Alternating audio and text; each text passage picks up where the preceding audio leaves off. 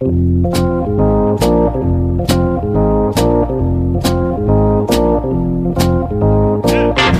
us a little bit about what you saw and being able to relay that message to Cora when you watched Kimbrel pitch and kind of help out so he wasn't tipping his pitches.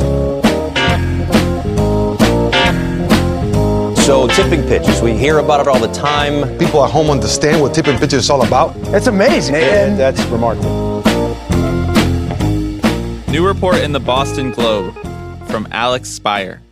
According to multiple major league sources, the Red Sox are weighing potential combinations of big leaguers and prospects offered by the Dodgers and Padres in a trade for Mookie Betts. Alex, the Dodgers are going to get Mookie Betts and Francisco Lindor, and that is going to checkmate you into having to move to Los Angeles. I'm so happy. They're still going to be eliminated in like the NLCS.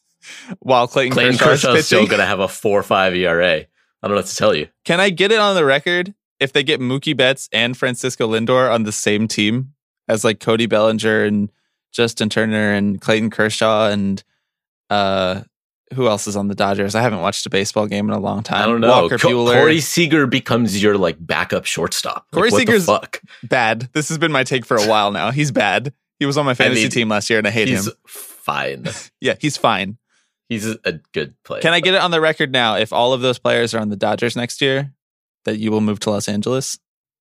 No, but I will move to the Bay Area and frequently come down to visit you. I don't think I can sell my soul quite yet. I just ignored the part of the report that the Padres are in on this trade because I don't want to live in San Diego. What a stunning time to be alive, honestly. Like the Padres talking about being in on Betts or being in on Arenado or whatever the fuck. Like, I can't even wrap my head around this. Are the Padres going to be good? What don't I know about the Padres ownership? Like, do they have way more money than all of the other teams that are in smaller baseball markets? Yeah, where did this just come from? Yeah, they're just spending hundreds of millions of dollars every offseason, and no one is talking about where this money is coming from. They're like the living embodiment of the fact that every MLB team could spend this money if they just decided they wanted to. Yeah. It's wild. They're spending more money than like the New York teams. That's what I was thinking is like they are effectively are they the new Yankees? Are they the Yankees West? Like that's the title of the pod. Are the Padres the new Yankees? It's a slow week in baseball. We're going to make up a couple fun segments as we do. But before we do that, I'm Bobby Wagner. I'm Alex Baisley. And this is Tipping Pitches.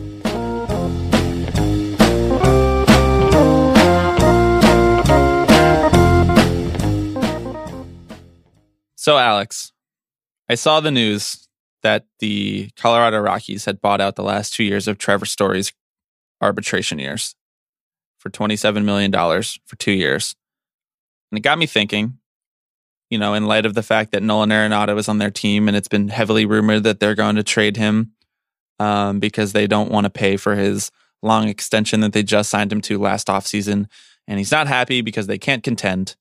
It got me thinking about how you and I are frequently asking baseball to be a little bit more like basketball in terms of how it treats its players and their outsized importance in the game and its resonance with just, I think, pop culture.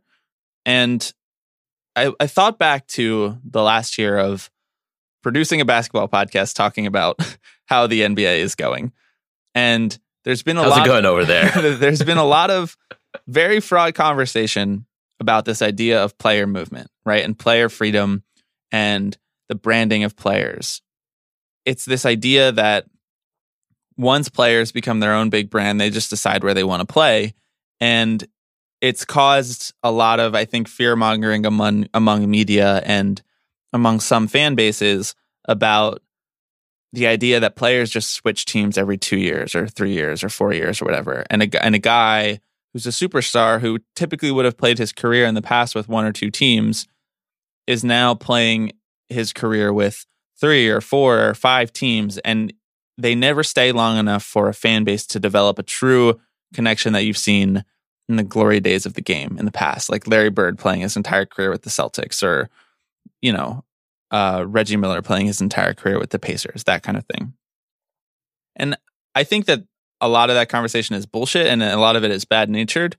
But I do think it raises an interesting question as we ask baseball to transition into being the NBA. I think it raises an interesting question about what do we really want when we say that we want like more balanced labor. And the Rockies are an interesting example. Like, you and I want players to get paid as much as possible because that means that the owners are taking less of the revenue.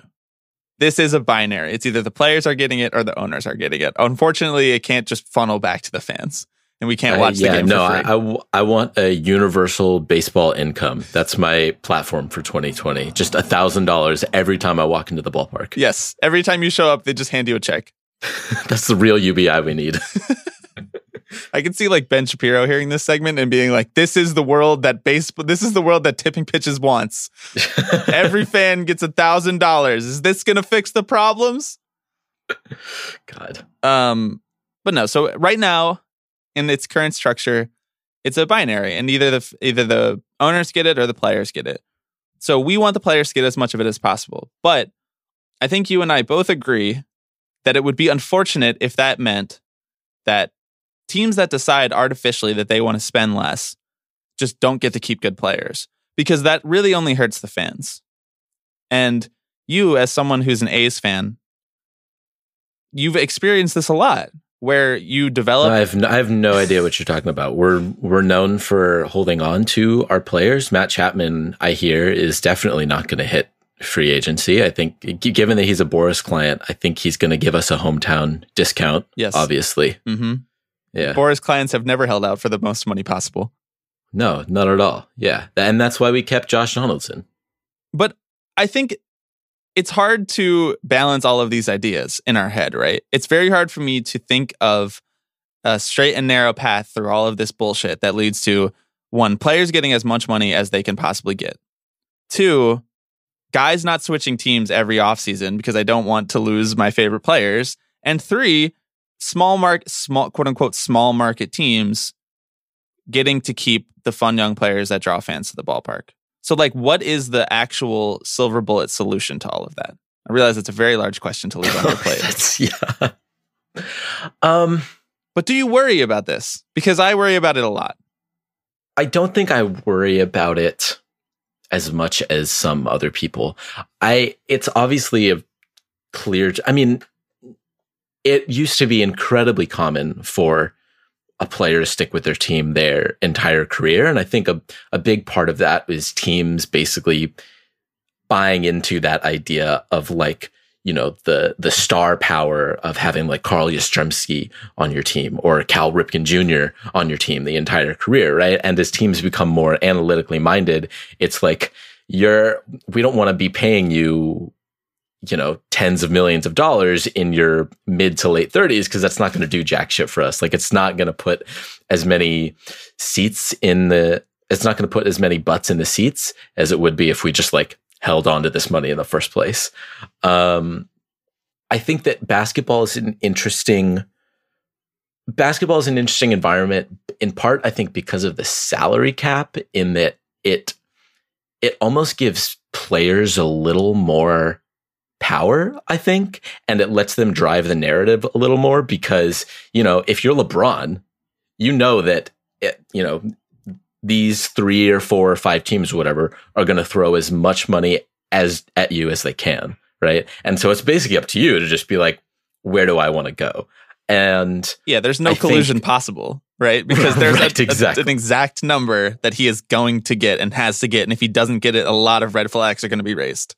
Yes, exactly. And yeah, in baseball, yeah, like you were saying, like there's the opportunity. You are kind of at the whim of the market, right? Like however the market is doing. And especially if you're like a mid-tier player, you're a Mike Moustakas, you're a Yasmani Grandal. Do I think that it's a problem per se?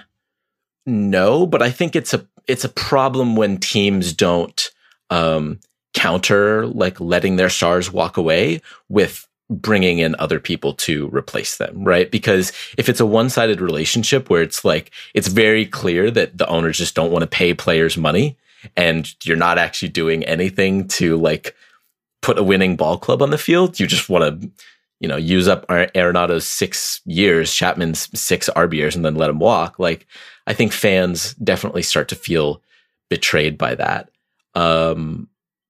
So I don't know. Like, the Padres are an example of a team who's like willing to put that investment in, you know, and like showing to their fans and saying, "Hey, look, these other teams don't want their star players. Fuck it, we'll take them," right? Like, why not? And as a Padres fan, I'd feel very good about that. I would feel very happy that my owners, my GM, was actually willing to, like, I don't know, try.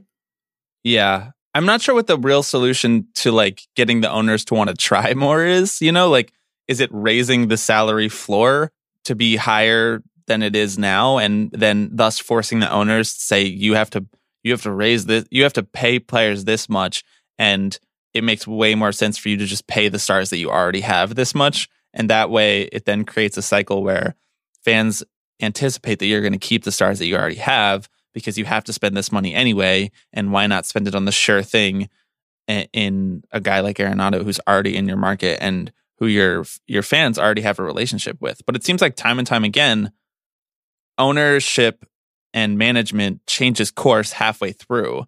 And even if they intended to spend the money to keep the players, like the Padres or the Rockies last offseason when they inked Arenado to this contract, they just changed their mind halfway through. Because if they pay it for a couple years, that's only so much money coming out of their pocket. But if they pay it for the full extent of the contract, then the owners start to be like, wait, I'm not making as much money as I did 5 years ago. So what do we do about that?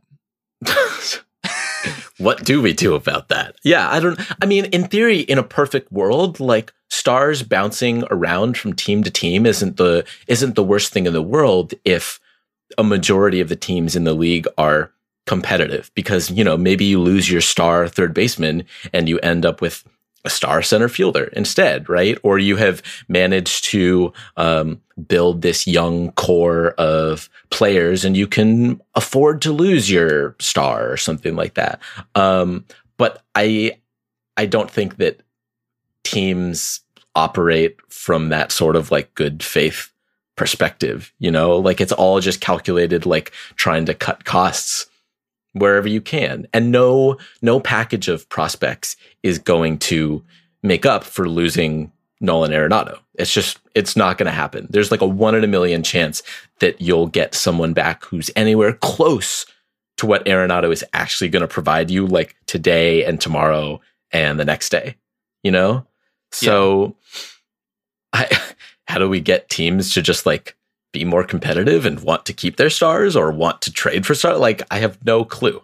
But so if the idea is that stars switch teams, right? So let's say that it ends up being like it is in basketball. One, I think that the baseball media is even less equipped to have this conversation than the basketball media is, right? Like, I think there's a lot of smart basketball writers on the internet and on podcasts and writing even columns in newspapers who are like, who gives a shit?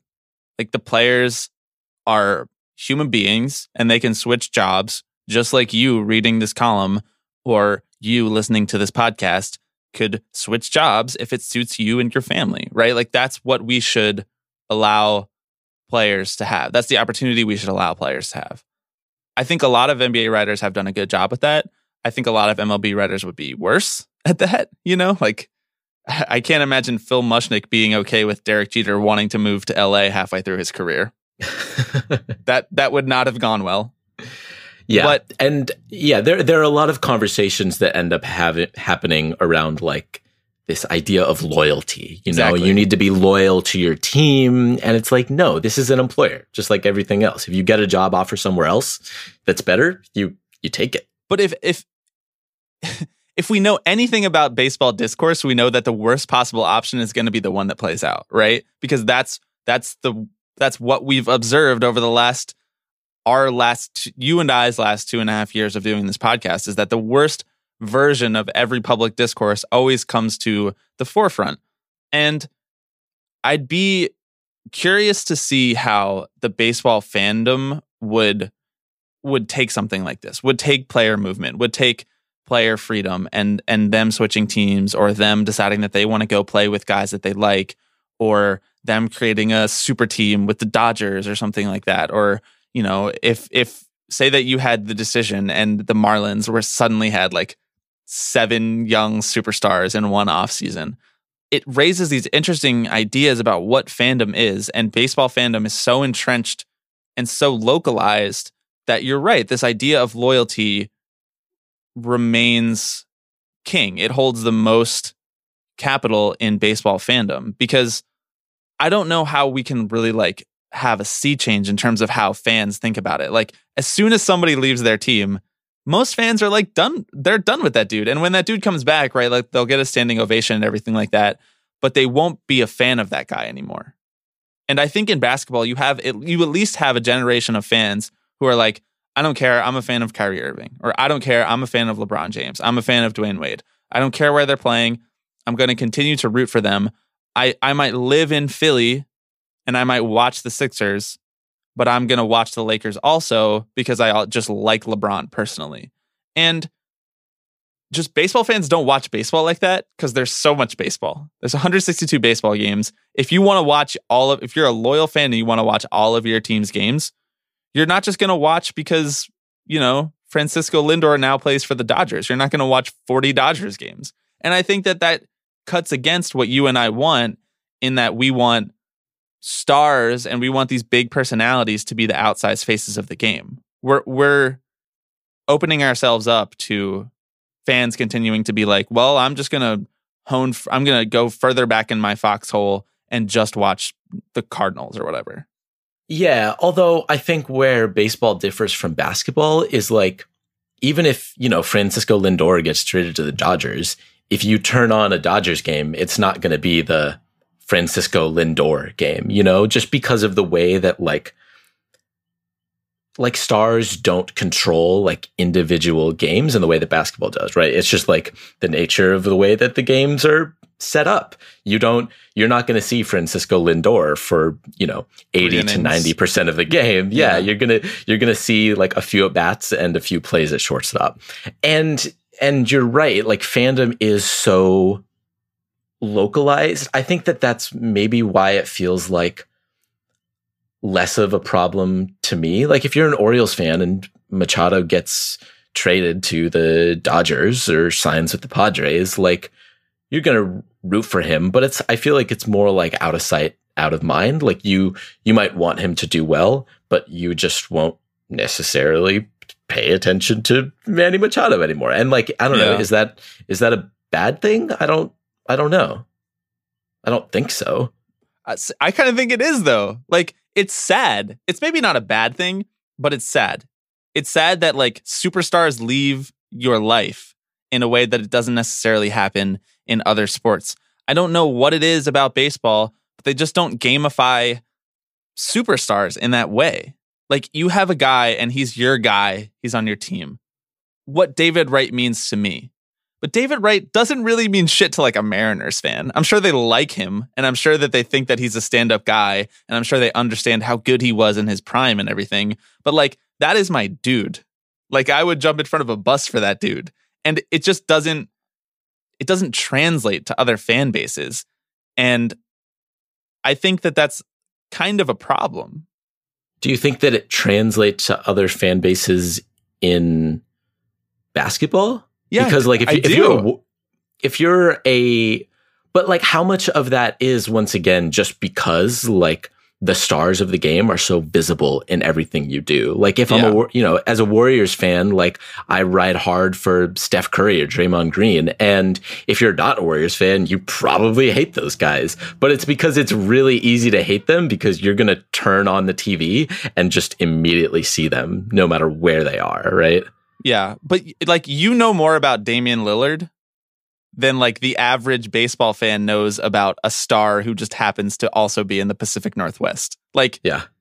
And I don't know, It is what you're saying. It is because they make these highlight plays that are very easy to put in 20-second clips, and people really care about what he does because there's just a culture around what superstars do in basketball in a way that there is not in baseball, because it's sort of like a slower drip, drip, drip. They amass war game by game throughout this 162 game season, and it's like it's just different than what basketball is, and it's just harder to market like a regular season accomplishment or game or whatnot. Like if a dude hits 3 home runs, that's like the equivalent of someone scoring 50, but nobody's going to really care if someone hits 3 home runs. Like just, they just played the game that day and they just happen to hit 3 home runs. It's also like, I think basketball has so much more of this like cult of personality, you know, the game is so much more about the players, and baseball, I mean, it's what we've talked about before is like fans are so much in the pocket of like owners or just the idea of team that I think that gets divorced from like rooting for individual players. You know, it's like this aspect of I ride hard for the A's, I ride hard for the Mets, and if you trade this star leaves, that's cool, there's no ill will, but like I'm a Mets fan, right? Like it's so much harder to, I think, root for individual players on a daily basis. And you and I do that. We have players who like we love, and I'll turn on to, you know, the TV to watch Corey Kluber pitch a game or something like that if I'm bored. We watched a lot of Rangers this year, baby. Hell yeah. But it feels like the players drive the narrative much more in the NBA, and maybe that is just how the game is structured. I don't know. All right, put on your Chidi Anagonye ethics hat real quick. Okay. Is it more moral to not have a team that you root for? Is the moral thing to just choose players that you like and root for them and not be an A's fan or not be a Mets fan? Define moral however you want. I don't care. The official take of Tipping Pitches is you shouldn't root for teams. Teams are bad. I mean, our teams are problematic faves. Yeah, I mean, yeah, they are. I think that. I mean, yeah, you could get real philosophical here, right? But like, we root for teams because we want this sense of community, this shared sense of identity that isn't necessarily something you get when you root for individual players. And this idea of like winning and losing and playing for something. Like, I can root for Manny Machado all I want, but I'm not really going to feel that much like satisfaction if the Padres win the World Series or whatever. I'm like, all right. I'm happy for Manny Machado. Good for Manny Machado, I guess. Like, is it moral? No, but like, what is? At the end of the day, like, everything that we consume is immoral. There's no ethical consumption under capitalism or in sports. That's the most common phrase uttered on this podcast. Yeah. And like, it comes with the territory, you know? Yeah. We're really wrestling with a lot of shit in this conversation. Yeah. I didn't realize it would get this deep.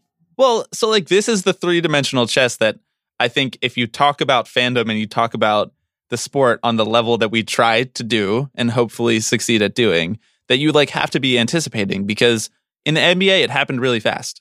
It was like LeBron made the decision, and it was like the follow-up chapter to the Celtics assembling this big three where they won the title in 2008. And LeBron made the decision. Then all of a sudden it was like all bets are off. Like, LeBron made the choice to switch teams. LeBron decided that he wanted to, you know, this icon of the game in his prime decided that he wanted to join up with his friends and create a super team. Like, it started a trend. So if we had 5 baseball players who are all free agents, say that it was, I don't know, who else was a free agent this year? It was Garrett Cole, Anthony Rendon, and Steven Strasburg. And let's say that Mike Trout had not signed his extension last offseason. Let's just say Mike Trout's also a free agent. Well, no, it's going to make more sense when I say what I'm about to say. Yeah, I know. In that, what if they all hopped on a group DM on Twitter or Instagram or a group text, or they fucking snail mailed each other? I don't know. I don't know what these guys do. And they were like, let's all play for the Angels out of nowhere. suddenly like it could look very different. And the idea of what stars do and taking back control and from the teams and this idea of loyalty could be flipped on its head really fast. So is that going to happen in baseball? I don't know, because I don't know if baseball self-selects for the type of person who wouldn't want to do that in a way that basketball does not. Does that make sense?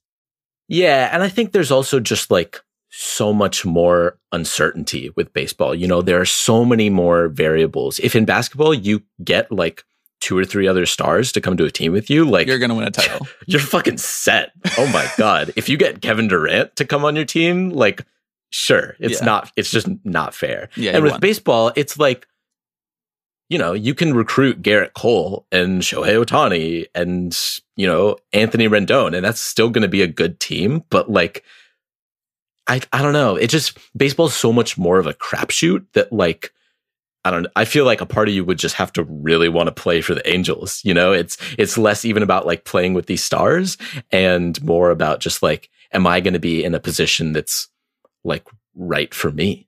So that makes it better though, right? Because in theory, I think so. That makes the competition more even, and it makes fans feel like they have a stake in the game because they feel like their team might not just get crushed. Like there are 25 NBA fan bases every year that are like, we have no shot. Yeah. And right sucks. Now, then that does suck. Well, they're like, we have no shot at winning a title, right? Like they have a shot at getting to the playoffs and making some noise there and whatnot.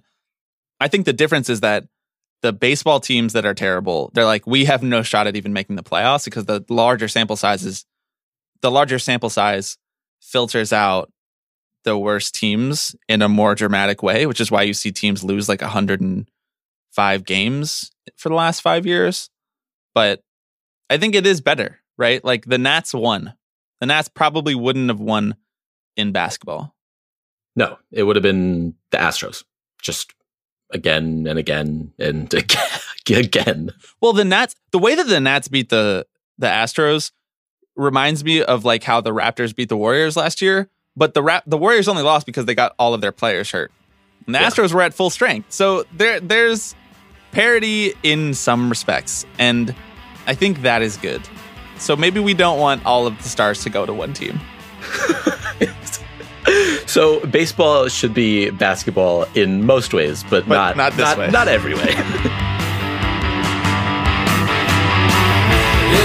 at the top. Now it's spiraling down. Which best one is lost? Digging underground. Alex, you know what I thought about a few days ago? What did you think about a few days ago? We talked an awful lot about rule changes during the year last year. And those rule changes are going into effect. And it didn't even occur to me. Yeah. Dude, they're going to have robot umps in spring training. What the fuck? Wait, really? Yeah. Oh my God. Uh-huh. We're definitely getting robot umps in 2021. We actually are. And it's going to suck. Yeah, it's not going to be great. But there are two, I think, kind of radical. I mean, one of them's not as radical, but there's one very radical rule change that's going into effect this baseball season, and that's the 3-batter minimum, or the end of an inning minimum, which is harder to say and explain. There's 28-man expanded rosters. We talked about that right around the time of the 40-man expanded roster in 2019. We talked about how different it was going to look next year.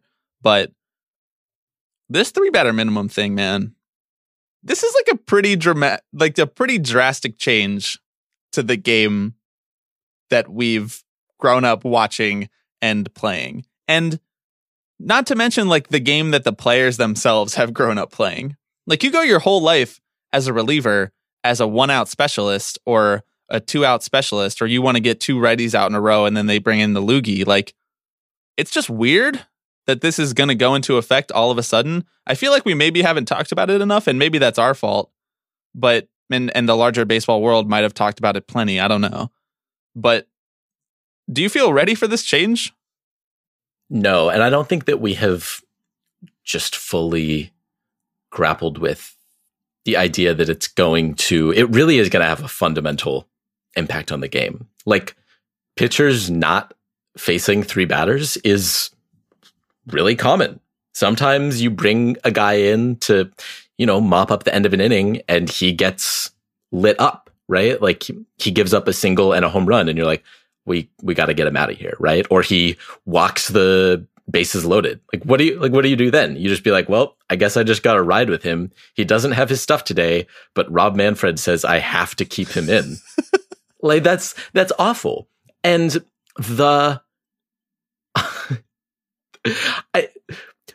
the irony of it is that they want to do this to make games shorter in theory, which it really isn't going to do. But if you have pitchers out there who are doing poorly, then you're going to have to make a pitching change anyway. You're just stretching it out. So instead of your guy coming in, giving up a home run and you pull him, he's going to give up a home run. Point. He has to face 2 more batters and then you're going to pull him. So what are we doing here? I also think that this is going to, a couple things. I don't feel like we've had a long enough runway of testing the effects that this might have on baseball. Yeah. I think that there's a chance that this has more dramatic effects than Rob Manfred is ready for, and he comes to regret changing the literal rule book of the game. That feels, I'm not one for sanctimony, but that feels like a thing that you don't really touch unless you have to, Yeah. Like the idea that they might put a runner on second base in extra innings, you and I were like, that's fucking dumb. That's like playing stickball in the street with your friends. That's a rule that you would come up with because you have to be home by a certain time. Not because we're playing a professional game and we want to just get it over with. Yeah. And this 3-batter minimum thing, what if relief pitchers' ERAs skyrocket? What if there's guys that are just struggling through getting through 3 batters and run scoring goes up in a really dramatic way that we can't predict, and we're stuck in the 6th and 7th innings or the 5th, 6th, and 7th innings with the way that we pull starters now. What if we're stuck in the 5th inning for 40 minutes on a Tuesday in a fucking Royals-Rangers game as Sam Dyson is like, man, I cannot get out of this inning. Yeah. And you're just like, like you said, I know they're going to make a pitching change. They just can't do it for 2 more batters. And granted, 2 more batters in the scheme of a baseball game is not really that many more batters. There's a chance that it could just be a single and then a strikeout. But it's not that I even think that this is necessarily a bad or good idea. I think that it just came really fast. I think you think that it's a terrible idea, right?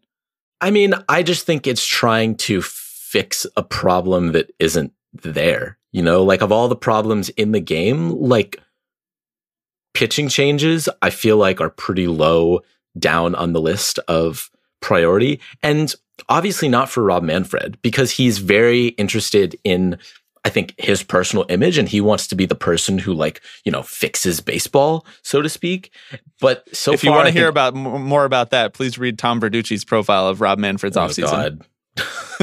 But all it has been is cosmetic changes that really do nothing to improve the game at best, and at worst, fundamentally alter the fabric this might do.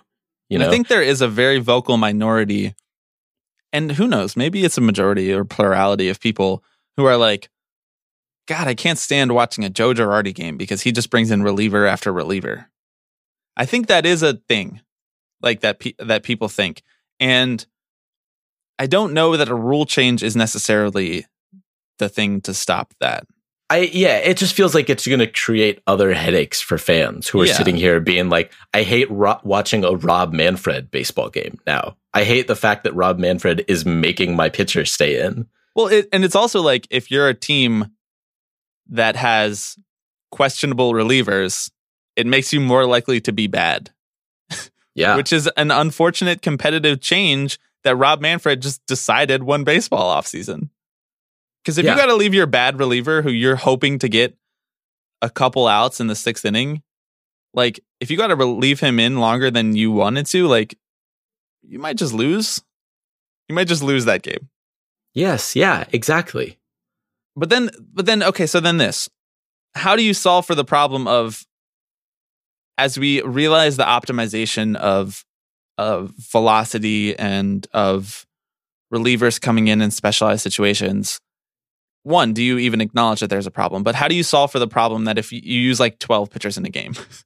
But like that happens like what, maybe a month out of the year when rosters expand, and rosters, which we haven't talked about yet, but rosters are smaller now. So you're not going to have these massive bullpens.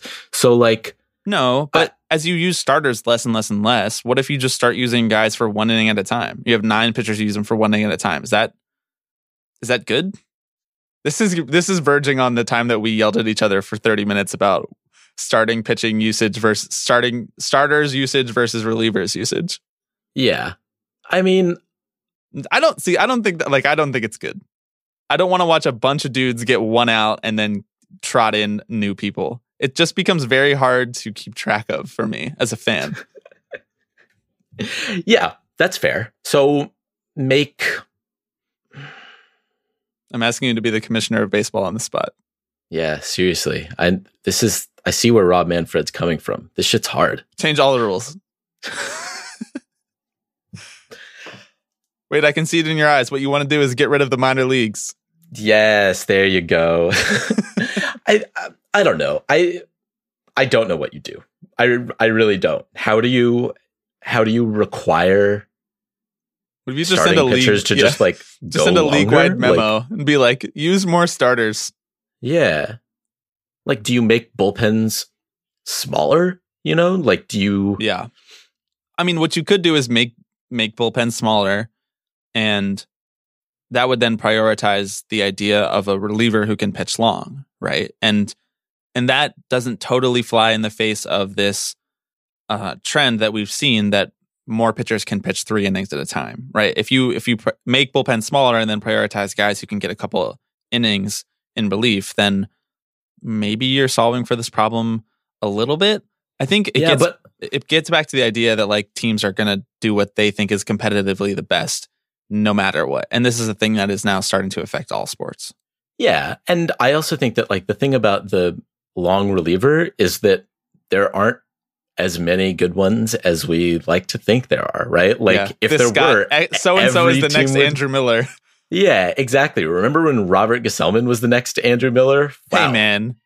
Hey man. No, but like I stand when we had that conversation, that yelling conversation about the future of pitching in baseball, I said, look, Robert Gesellman, that's like the perfect candidate. But like most of the time that doesn't work out, right? Like you have to be really good. That's the factor that we're missing. And there just aren't that many good pitchers in baseball, right? Like there are a lot of good pitchers in baseball, but there aren't enough for it to be like, you know, every bullpen is optimized in that way. You have a lot of relievers are just like fringe guys who are supposed to come in and get 3 outs or do mop up duty in a losing game. Yeah, exactly. Yeah. My whole point is like, I don't feel like we were properly primed for this. And in that case, then we just have to trust that MLB is doing the best thing. And as we've said a million times before, I don't know if they always are. Like, it seems like he's acting a little rashly, which is a weird thing for me to say about Rob Manfred, who I usually want to act more rashly, I guess. Usually want him to do more. Yes. Yeah, I know. Yeah, this just feels like this is the kind of thing that happens when you're just surrounded by yes men, right? And you're like, what if we just do a 3 batter minimum? And everyone's like, of course, sir. Whatever you say, sir. It's like, sure. I mean, and the owners are probably for this too, right? Like Manfred works for them. So he is in talks with them to do whatever they want, right? Yeah. So like clearly there is a large segment of the baseball management structure that's like for this. I just don't really get why. That's all. That's a frequent feeling. Okay, before we get out of here, one last thing. So, longtime listeners of the show will know that as a season preview, Alex and I like to do what we call the all gift draft, where we select a team of players who we think are going to create the greatest gifts of such and such baseball season.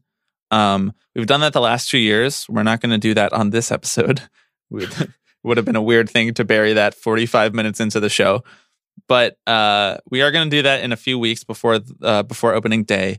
But we wanted to look back in retrospect a little bit on the last couple of years of drafting players, and in light of the Hall of Fame inductions of Derek Jeter and Larry Walker, we wanted to create our GIF Hall of Fame. There's a lot of the hard things to say, a lot of abbreviations in my notes here. We wanted to create our GIF Hall of Fame, our all GIF Hall of Fame, because you and I, we don't really care about the real Hall of Fame. No, it's not really that interesting. I think it's valid that people do care about it because we are such a history obsessed sport and culture. But at the risk of like sounding, tinfoil hatty, it's like a very mainstream way of thinking about the game. Yeah, well, I just think it flattens a lot of these conversations, right? Like instead of celebrating Larry Walker's like career achievements, it's like you have two camps and you're either like, yes, he's good enough to arbitrarily get into this Hall of Fame that has like no real line, or he's not. No, he wasn't good enough. And I don't know, that's just a really shitty lens to look at some of the best players in baseball history. It's also just interesting who we're empowering to make that choice. Yes. Like it's probably not always the right people. It's very much oh, you think?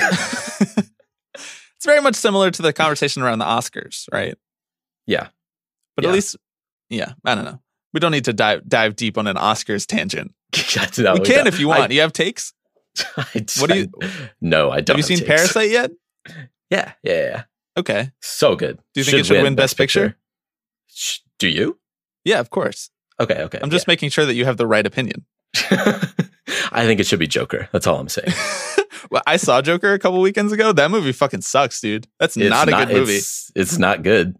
I want the listeners to know that I saw it because I'm trying to see every Best Picture nominated movie so that I can have a real opinion. I didn't see it because I'm like a, Dylan Roof sympathizer. Jesus. Curt Schilling is the Joker of the Hall of Fame. That's my real take. That's a great take. You should tweet that.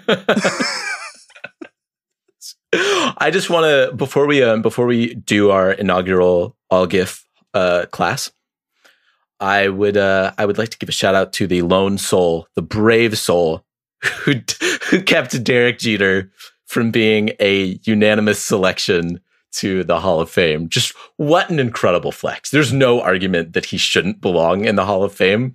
You just wanted to be petty, and frankly, we stand. That writer is my Joker. That writer's whole life, he thought nobody saw him, and now Tipping Pitches sees him, and we're starting to notice. Yeah, if you didn't vote for Derek Jeter to be in the Hall of Fame, please come on. Open invite.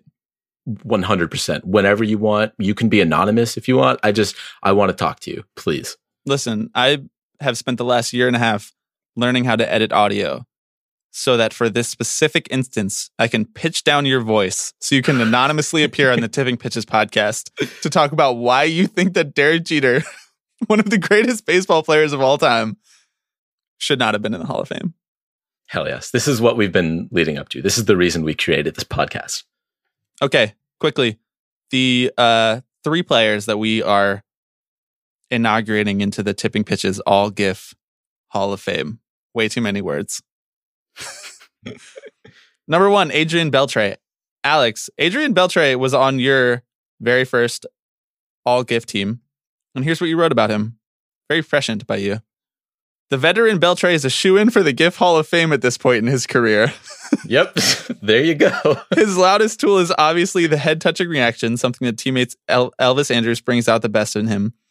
But he's got an overall great feel for goofiness. He's shown no sign of slowing down his GIF production despite his age, and his smile alone could carry him in a draft.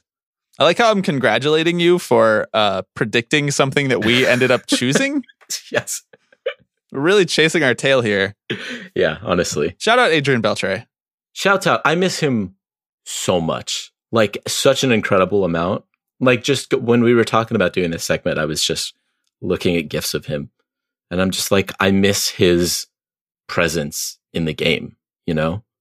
I think what we miss about him is that like so frequently the goofy players, like the funny, interesting, one of a kind guys are like these young players who are like, they have all this joy that the toxic world of baseball has not beaten out of them yet. Yeah. And Adrian Beltre kind of cut the other direction where like, he's this dude who's been in the game for 25 years or whatever, and he's just a weirdo. And Joey Votto is the one carrying that torch. Absolutely. Second, Bartolo Colon. I believe this guy was also on your team. This is bullshit. Rigged. Here's what you wrote about Bartolo. Bartolo Colon has been a top gift player his whole career, but he won't start the year on a major league roster, making him a high-risk, high-reward pick. Bold by you. When he's on the field, he's the complete gift package, an 80-grade smile, and MVP caliber antics, with must-see at-bats and even the occasional web gem. Must-see at-bats. Weird that you like the DH. He's had an illustrious gift career, and if he makes it back to the field this year, he's sure to pad his stats once more. So I mean, it might be obvious, but why Bartolo? Why not Bartolo? I mean, I feel like in part just because he is like I feel like the reason we root for players like Bartolo or Willians Astudillo is because they are like the opposite, like of what the ideal like baseball player archetype is like, you know? And they absolutely, like you were saying about Adrian Beltre, just like go the complete opposite direction from this, like, buttoned up shirt. Like, I don't know, baseball feels like a lot of baseball players feel very white collar, but these are the guys who just like, they don't give a shit. You know, they show up to work wearing a t-shirt and shorts and fuck what you heard. What are you going to do about it? It's Bartolo Colon. Bartolo dovetails nicely with the conversation we had about, would we care if guys end up playing for 15 teams? But like, yeah, because he just carried his unique sense of joy to every new fan base.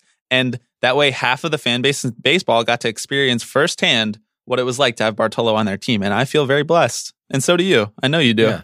But it's like, he very much transcended that idea of like localized fandom, right? If you're a baseball fan, you know who Bartolo Colon is. And you probably stand. My man's a sensation. Yeah. Okay, final induction into the 2020 tipping pitches. I'm adding more qualifiers each time. The 2020 tipping pitches all GIF Hall of Fame induction ceremony. Inaugural class. People who haven't heard the all GIF draft are gonna have no idea what this segment is. If you're a new listener, like, what the fuck are you talking about? We'll link. What below. do these players have in common? Yeah. It's Jose Fernandez. Yeah. So neither of us ever had the chance to take Jose Fernandez on our all GIF teams because he passed away before we started this exercise.